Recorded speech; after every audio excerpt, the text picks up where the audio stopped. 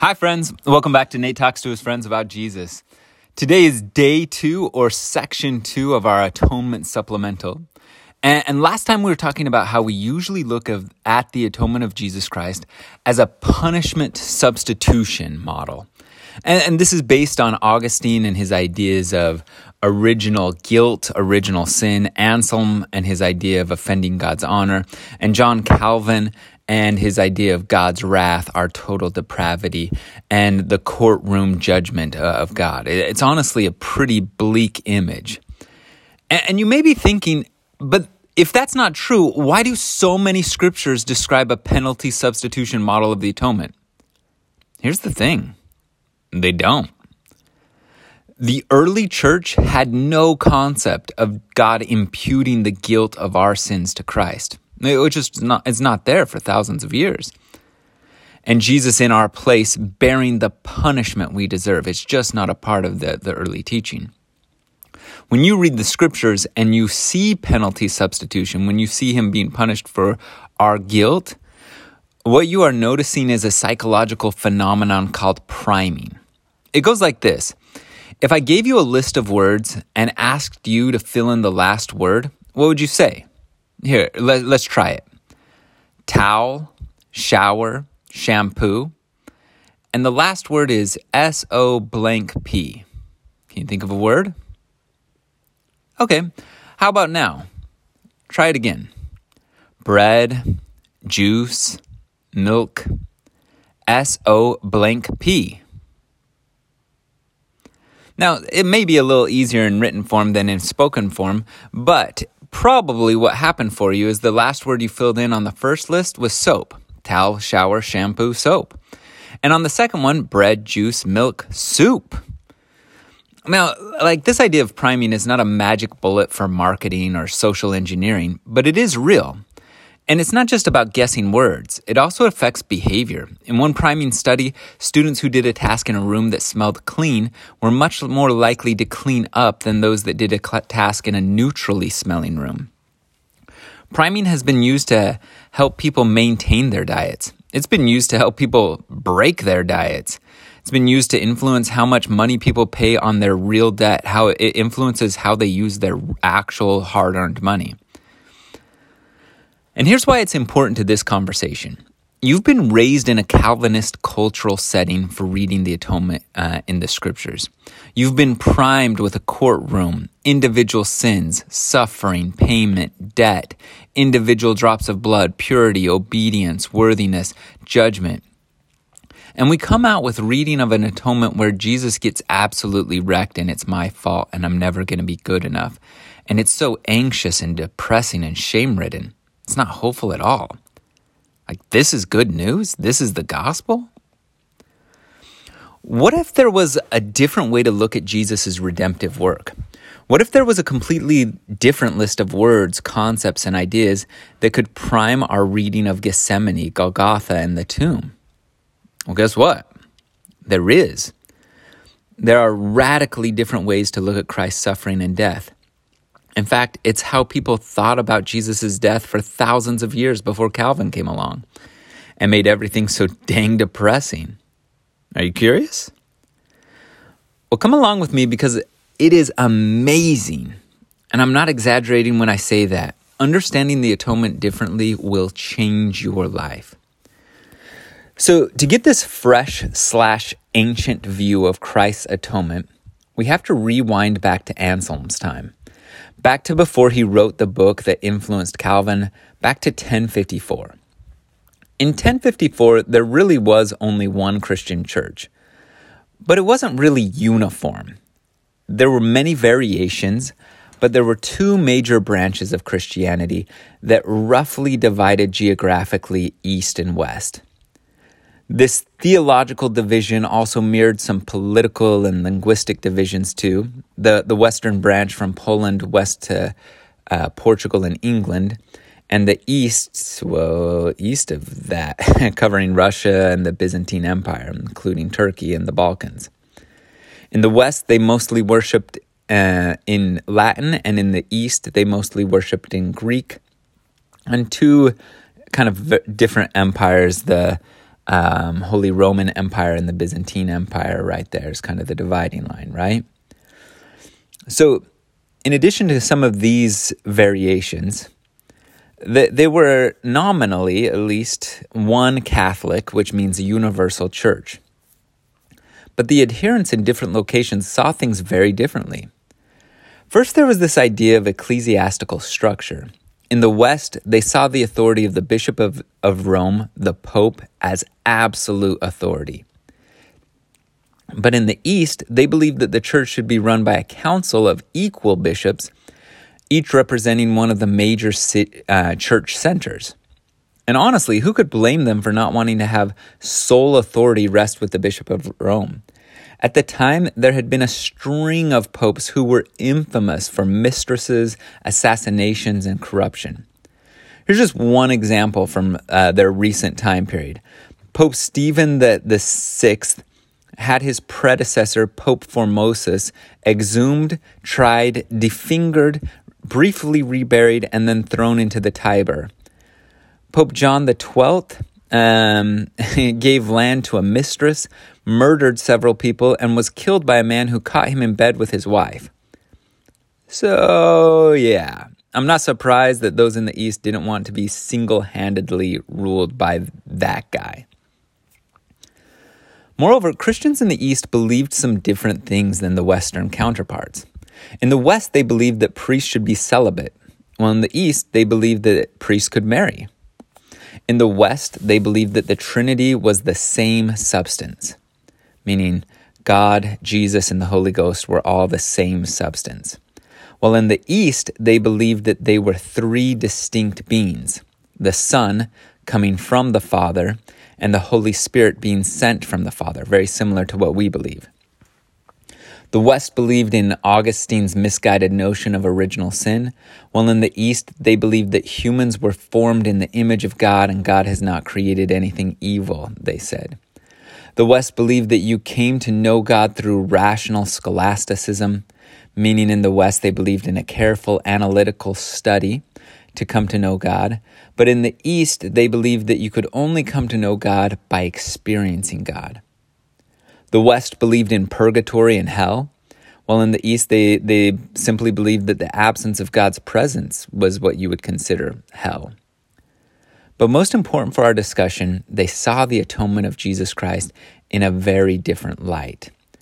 All these differences came to a head in 1054 when the Bishop of Rome excommunicated the Patriarch of Constantinople.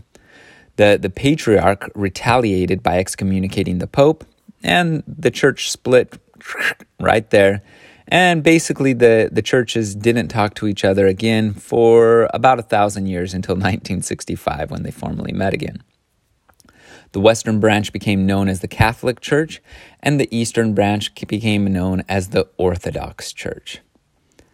Now, since the majority of members of the Church of Jesus Christ of Latter-day Saints came personally or ancestrally from a Western church tradition, we're largely unfamiliar with the Eastern branch doctrines. And I'm telling you, one view that is crucial for us to understand is how they view Christ's redemptive work. Their interpretation dates back well before Anselm and way, way back before Calvin. I think as you read about it, you'll be like, nah, that sounds like what I believe. Read, listen, however you want to do it. Anyways, so let's start with the Eastern Orthodox view of our heavenly parents. Where those in the Calvinist tradition see God as a wrathful parent just looking to whip you, like literally take off the belt and just whip you at the slightest provocation, the Eastern branch of Christianity starts with this one plain assumption about God. God is love. 1 John 4:8. That is the beginning, the middle, and the end for them. Everything else is primed and filtered through that essential lens. Why the earth was created, how he interacts with his children, the purpose of Christ's redemptive work, the function of Judgment Day, all stems from the fact that God is love. It's not just one singular attribute that is balanced. It is who he is, and all other things flow from and are born in light of the fact that God is love. So with that fact being true, let's talk about Adam and Eve for a minute. Starting back with Augustine, the Christian assumption in the Western world was that because of Adam and Eve, we are born with the taint of original sin. And John Calvin just carried this one step further with the claim that we are completely depraved and therefore more or less despised by God. Now, as Latter-day Saints, we clearly don't believe this. We don't believe that we are all culpable for Adam and Eve, nor do we carry any inherent stain just by being humans. This is also true for the Eastern branch of the church. The Orthodox Church do not believe in original sin. In fact, they believe that since each person is created in the image of God, each person is called to theosis. That means the fulfillment of creation in becoming like God, in becoming gods. Come on now, we're all over that. And Doctrine and Covenants 132:37, Abraham, Isaac, and Jacob have entered into their exaltation according to the promises and sit on thrones and are not angels but are gods. And this rings true. The purpose of God's creation for the Eastern Orthodox Church and for Latter-day Saints is to assist his children in becoming as he is, in becoming gods. Yes! That's good stuff. However, this does not mean that those in the Orthodox branch don't believe in sin. And it doesn't mean that sin doesn't significantly affect us. So let's talk about the idea of sin a little bit. First, we need to back up and define what sin literally is, because we've read so much into that word, and it carries so much of our assumptions and so much cultural baggage. So when we say the word sin, we have images, feelings, and assumptions with what sin means, and they aren't all necessarily true. So let's start at the beginning. When sin is used in the Old Testament, the word in Hebrew is transliterated as cha, and it simply means to miss the mark or to miss the path. You could think of it as failure to meet a goal. That's it. What we are saying is that we are created to become gods, and we missed that. According to the Eastern interpretation, the reason we have missed the path and got lost is because although we are not born sinful, we're born into a world where sin exists. Moses 6:54 and 56 says basically the same thing. And it's part of the human condition to find some things, which miss the mark, to be attractive. Most of the time, they would say it's because our hearts and our minds are not in alignment. We'd say our spirits want one thing, but the natural man or ego, pride, our mind claims that other things will actually make us happy and are justified. This division between our mind and our heart, our spirit and our bodies, this division makes us susceptible to temptation. And these actions cause us not to fulfill our potential as image bearers of God, created in his image to become like him and to bear light to the world. Now, because of this view of God, Eastern Orthodox Christians don't see punishment for sin the same way that those in the West see punishment for sin, with its ultimate outcome of a burning hell. Instead, they align with the ancient teaching of St. John of Damascus, which teaches, God does not punish, but each one decides on receiving of God, whose reception is joy and his absence a hell. This is basically what Paul teaches in his letters, that humans are punished by their sins more than they're punished for their sins. To walk away from God, to sin, is by definition death. Death is the realm of not God. So, like if I pull the plug on my own life support system, the result is death. No one else is killing me. If I jump off a roof after being warned by my mother not to and I end up breaking my leg, does that mean my mother broke my leg? No, it's the simple result of my own choice. So this view that God is not looking to actively punish us, but rather is willing to allow our decisions to bear the full weight of consequence, and that full weight is called his wrath. This is the idea that God's wrath is simply letting us get the consequences of our decision. It's not that God is angry and wanting to burn us in hell. He's not wanting to punish us. God's wrath is simply letting us to get the consequence of our decisions. So restoration texts talk about this all over the place. Check out what it says in Doctrine and Covenants 76, which might be our most complete view of the afterlife we have anywhere. Here's what it says about hell and the suffering, the wrath of God. It says in verse 105, these are they who suffer the vengeance of eternal fire. And you could even cross-reference that with Doctrine and Covenants 19 that says eternal here does not mean never-ending, but rather the quality of that condition. It's a godlike condition. It's a big condition. It's a complete condition. These are they who are cast down to hell and suffer the wrath of the Almighty God until the fullness of times, when Christ shall have subdued all enemies under his feet and shall have perfected his work. Now, you might have read that and you're like, yeah, that's exactly what I thought. Like, when we sin, the punishment is hell and God's wrath is there to punish us. And that seems to go exactly against what I'm claiming. But notice still in section 76 that the wrath of God and hell is simply allowing you to be with Satan. Verse 84, these are they who are thrust down to hell. These are they who shall not be redeemed from the devil until the last resurrection, until the Lord, even Christ the Lamb, shall have finished his work. So listen, the wrath of God is simply, if you don't want to be with God, he won't force you to be with him. And the consequence of that is that instead you get to hang out with Satan and he sucks. That's as wrathful as God gets right there. This idea is also consistent with how punishment and wrath is described in the Book of Mormon. Check out Ether 14:24 about the Jaredites. It says, nevertheless, Shiz did not cease to pursue Coriantumr, for he had sworn to avenge himself upon Coriantumr for the blood of his brother, who had been slain. And the word of the Lord came to Ether that Coriantumr should not fall by the sword.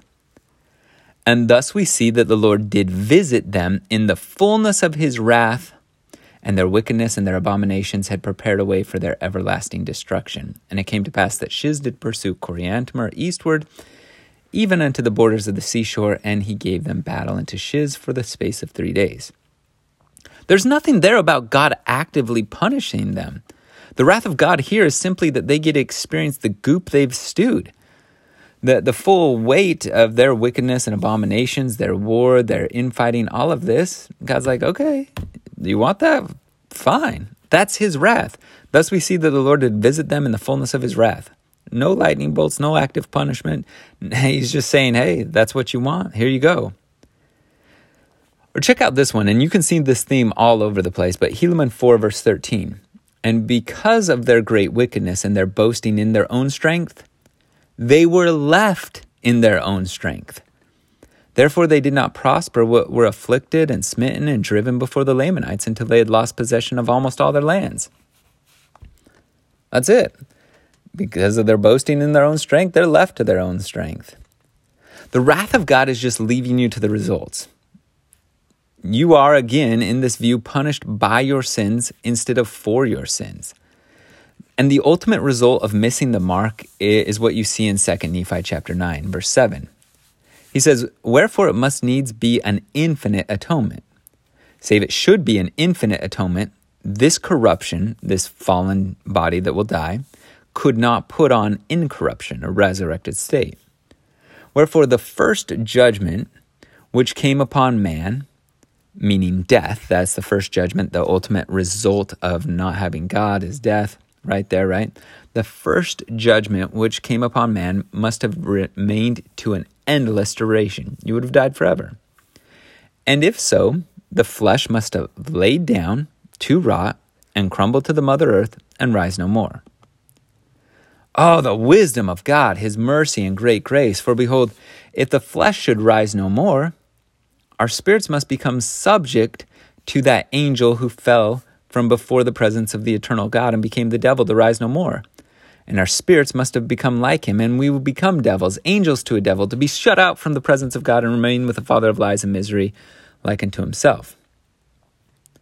Basically, if there is no atonement, the ultimate result is death, We don't fulfill our destiny of becoming like God, and we hang out with Satan, and that stinks. Got it? So here's what we're saying. We live in a world where things that are not godlike are attractive to us.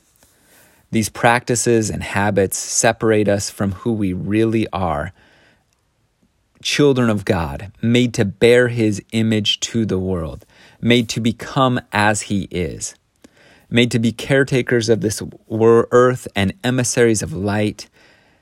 And since we practice things that separate us from this light, the result is separation. It's death. Where we'll also be with those who also miss the path. And some of those miss the path big time. Think Lucifer here. And the result of that separation is misery. Or you want to think of it as spirit prison. Or you can even use the word hell here if you want. Any of those. It's just the separation from God is the consequence of our decision. So let's be super clear here. The problem for us as Latter-day Saints, as seen through this lens, isn't that we're dirty, depraved creatures and this makes God mad. It's not that there's some debt that needs to be paid.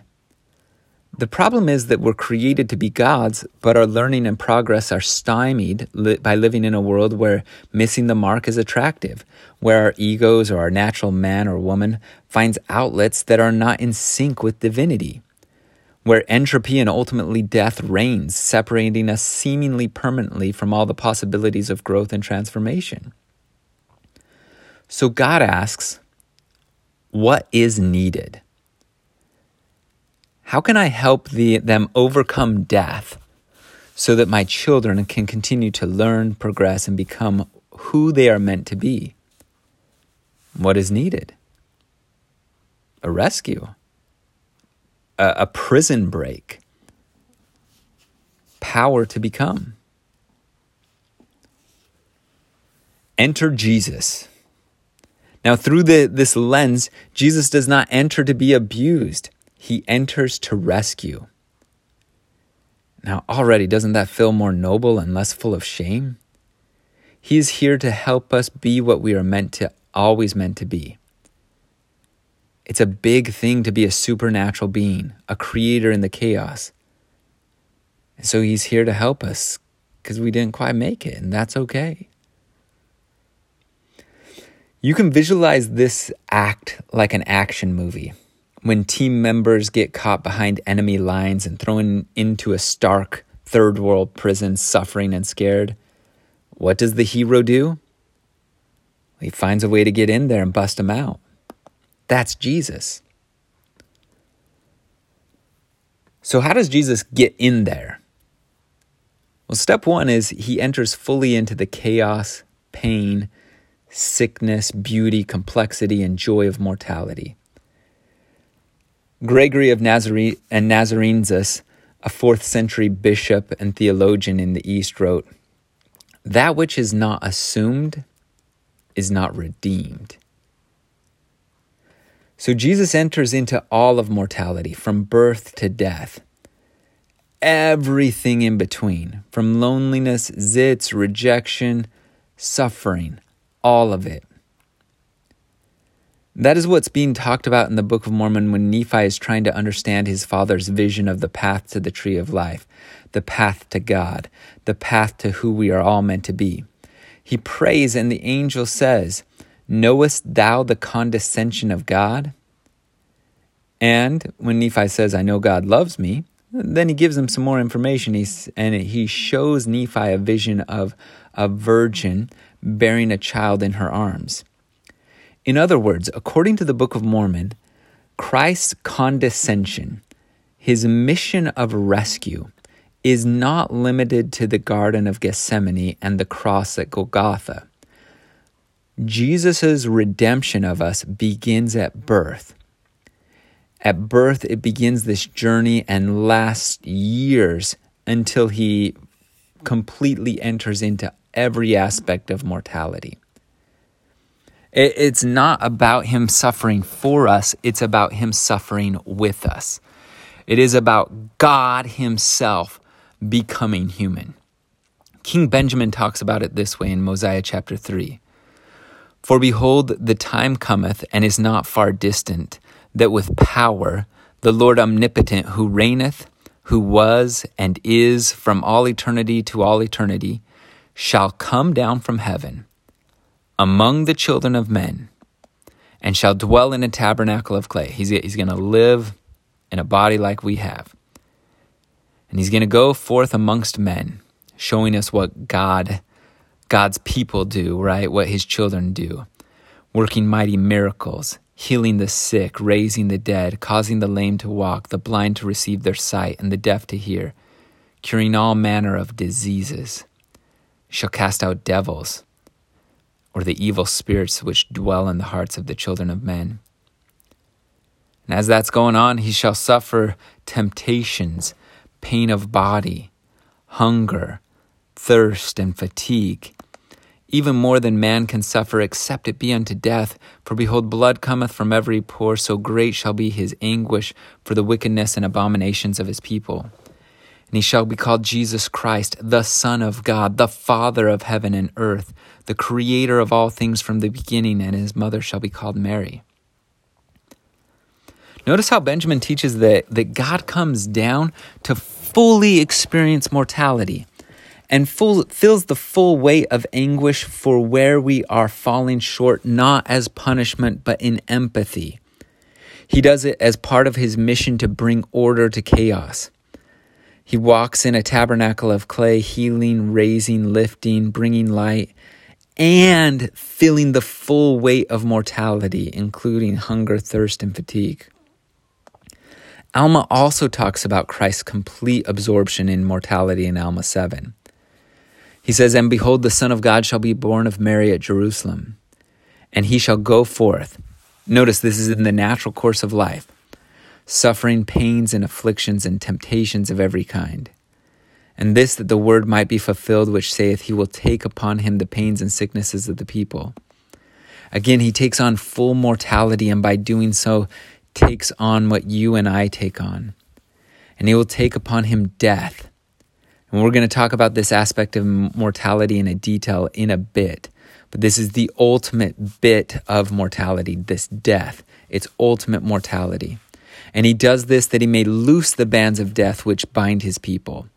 And he will take upon him their infirmities, that his bowels may be filled with mercy, according to the flesh, that he may know according to the flesh how to succor his people according to their infirmities. Now the Spirit knoweth all things. Nevertheless, the Son of God suffereth according to the flesh, that he might take upon him the sins of his people, that he might blot out their transgressions according to the power of his deliverance. So according to Alma, Jesus takes on all aspects of mortality, even and especially death, so that he knows how to help you. He doesn't do it as a punishment for what you screwed up, but rather so he knows exactly what you need to take the next step on your journey of becoming what you're meant to be. It's a completely different view.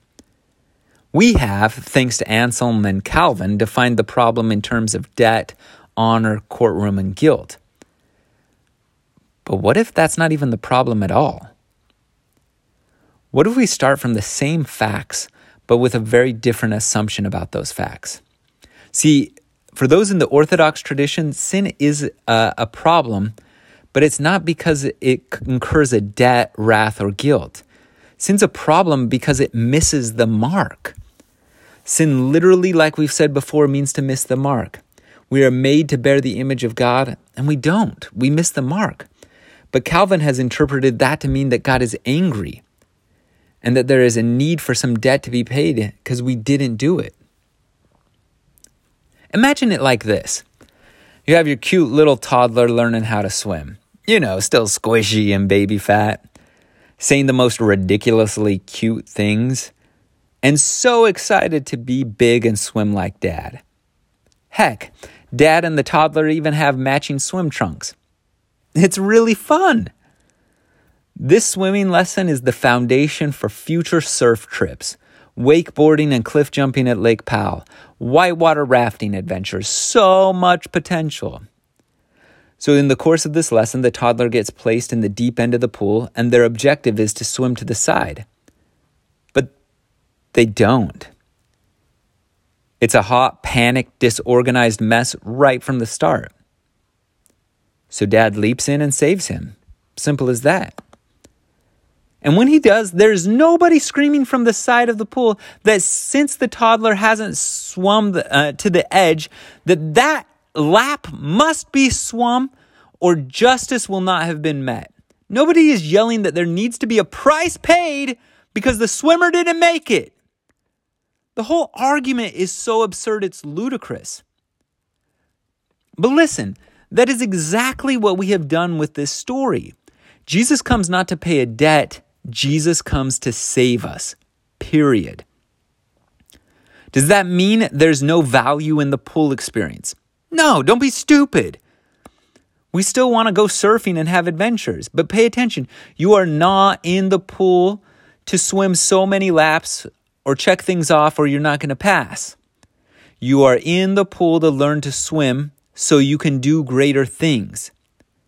If you do nothing in the pool, you won't be able to cliff jump. If you fight the lifeguard, she'll just wait till you wear yourself out and then she'll pull you to safety.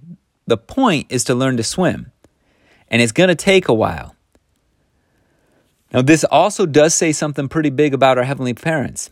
They are not suburban helicopter parents. They are completely comfortable with you flailing in the deep end. We don't like that idea because we don't like to be uncomfortable. We want the temperature to always be at 72 degrees and we want to sit and stream entertainment. But God's not about that action, Captain. He'll throw you in. He'll let you flail. He'll coach you and he will save you. So to recap, for Calvin and most of the Western church, the problem is that we have created a debt and there must be punishment for there to be justice. Quid pro quo, payment for debt. For us as Latter-day Saints and for Orthodox Christians, the problem is not what we have done. The problem is what we are. We are made to be gods. Then God said, let us make humankind in our own image according to our own likeness. You remember that? But we're not like him. Sin is not a problem because it creates debt. Sin is a problem because it misses the mark of who we are to become. And death is a result of this divine distortion. We didn't make it to the edge of the pool. We are built to be gods, but we are mortal. Where God is eternal, we are finite. Where he is love, we are selfish. Where he is creative, we are destructive. Mortality is the problem. Death is the problem. Separation from God is the problem. For us, the problem is not about what we do as much as it is about what we are. We long for home. We feel a homesickness for something greater. Every single one of us feels it.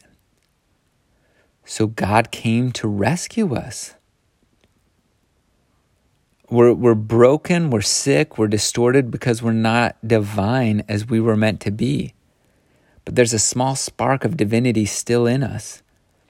And we feel it. We stand in need of repair. And death is the ultimate chasm between us and the immortal God. Orthodox theologian John Zizelaus puts it this way. In the West, Catholic and Protestant has viewed the problem of the world as a moral problem, transgression of a commandment and punishment, and has made the cross of Christ the epicenter of faith and worship. However, Orthodoxy continues to insist upon the resurrection as the center of the whole life, precisely because it sees that the problem of the created is not moral but ontological. Ontological means the way you are, being. It is the problem of existence, not the beauty of the world. It's the problem of death, end quote. All right, so back to the story. How does Jesus deal with this problem? He enters fully into humanity, like we've talked about. And according to Orthodox Christianity, Jesus is both fully human and fully divine. From his mortal mother, he inherited full mortality. He felt everything we feel because he is 100% mortal. Pain, sickness, thirst, fatigue, hunger, joy, sorrow, love, passion, wonder, all of it. And from his divine literal father, he received the capacity to leave death after entering its gates, to resurrect, live again, conquer, and set us free. This unique dual nature is bound together at his birth and sets him on a path to know us and therefore be able to judge what we most need and be able to, through his divinity, provide what is most needed. This included entering into the human proclivity for violence. Christ enters fully into humanity, including a cruel, violent death. The terror of violence is defeated along with death. God avoided nothing in his quest to reunite with humanity and rekindle that spark of divinity within us. Tony Jones says that. Along the way, he also taught us how to swim. His teachings, if we actually read them, are much less about obedience. The Pharisees are the obedient ones in this story, and much more about being present enough in real life to be a light. But, like we said before, the biggest problem is death. Death is a problem because God is immortal and divine, and we are mortal and learning. We're hedged in by our mortality and are always impending death. It's what defines us. It's what separates us from God. The problem is death, not guilt. So Jesus engineered his death. He nonstop needled and provoked the powers to be until they found a way to murder him. And listen, this is important. 12th century Russian Orthodox theologian from the East, Georgy Florovsky, wrote, "The death on the cross was effective not as the death of an innocent one, but as the death of the incarnate Lord." See, we talk so much about Jesus being perfect and innocent because we are looking at the story through a framework of debt. But when you look at it through a framework of becoming, you see what is important, that is that he is God, entering fully into the whole experience of mortality, even and especially the complete lack of God that is death. So death and its resultant separation from God and subsequent association with Satan, that is the main problem. In the 4th century, Eastern Church Father Gregory of Nyssa made an analogy to fishing. He says, death swallowed Jesus, the bait, but hidden under Jesus' human flesh, thus was a hook, his divinity. The deity was hidden under the veil of our nature, so that as the ravenous fish death swallowed the hook, the deity might be gulped down along with the bait of flesh, and thus life being introduced into the house of death, a light shining in darkness that is diametrically opposed to light. And light and life might vanish, that the darkness might vanish. For it is not in the nature of darkness to remain when light is present, or of death to exist when life is active. To put it another way, Jesus' human birth clothed his divinity in a veil of mortality and gave him the power to die. And Jesus' death gives him the ability to descend directly into the universal human experience of death, the final consequence of sin, where now, shorn of his mortal covering, he could unbosom his divine light and life into that awful chasm of death to overpower the darkness and death that reigned there. By sharing in our mortality and death, Christ became connected with us in such a way that we can now share in his divinity and resurrection. Jesus' resurrection enables our resurrection and effectively destroys the one major obstacle standing between us and our immortal divine potential. He destroys death. He resurrects. He comes back from the dead. Doctrine and Covenants 76, when Joseph Smith sees Jesus, he says, "This is the testimony, last of all, most important of anything that we give, that he lives." The resurrection of Jesus Christ is one of the most well-attested events in the ancient world. It happens. It happened. Jesus was dead. Then he wasn't. He had a body, and then he was dead, and then he had a body again, except this body, it could eat fish and honeycomb, it could make fires, but it could also fly and teleport through walls. When he was alive, he was human, so tired he could sleep through a storm on a boat. And then he was resurrected and divine. There are hundreds of witnesses. And this idea that Jesus came back to life is the main crux of the message of Christianity. That is why his following exploded over the next several centuries. People had taught things like he had taught before. People had done miracles like he had done before. But the fact that he was dead and then he was alive and glorified, resurrected, and promised us that we would rise again, that changes absolutely everything. That's amazing. All right, we're going to pause here and pick up the story next time, but tuck that away, okay? Jesus enters into death and resurrects. What does that mean for you? See you next time.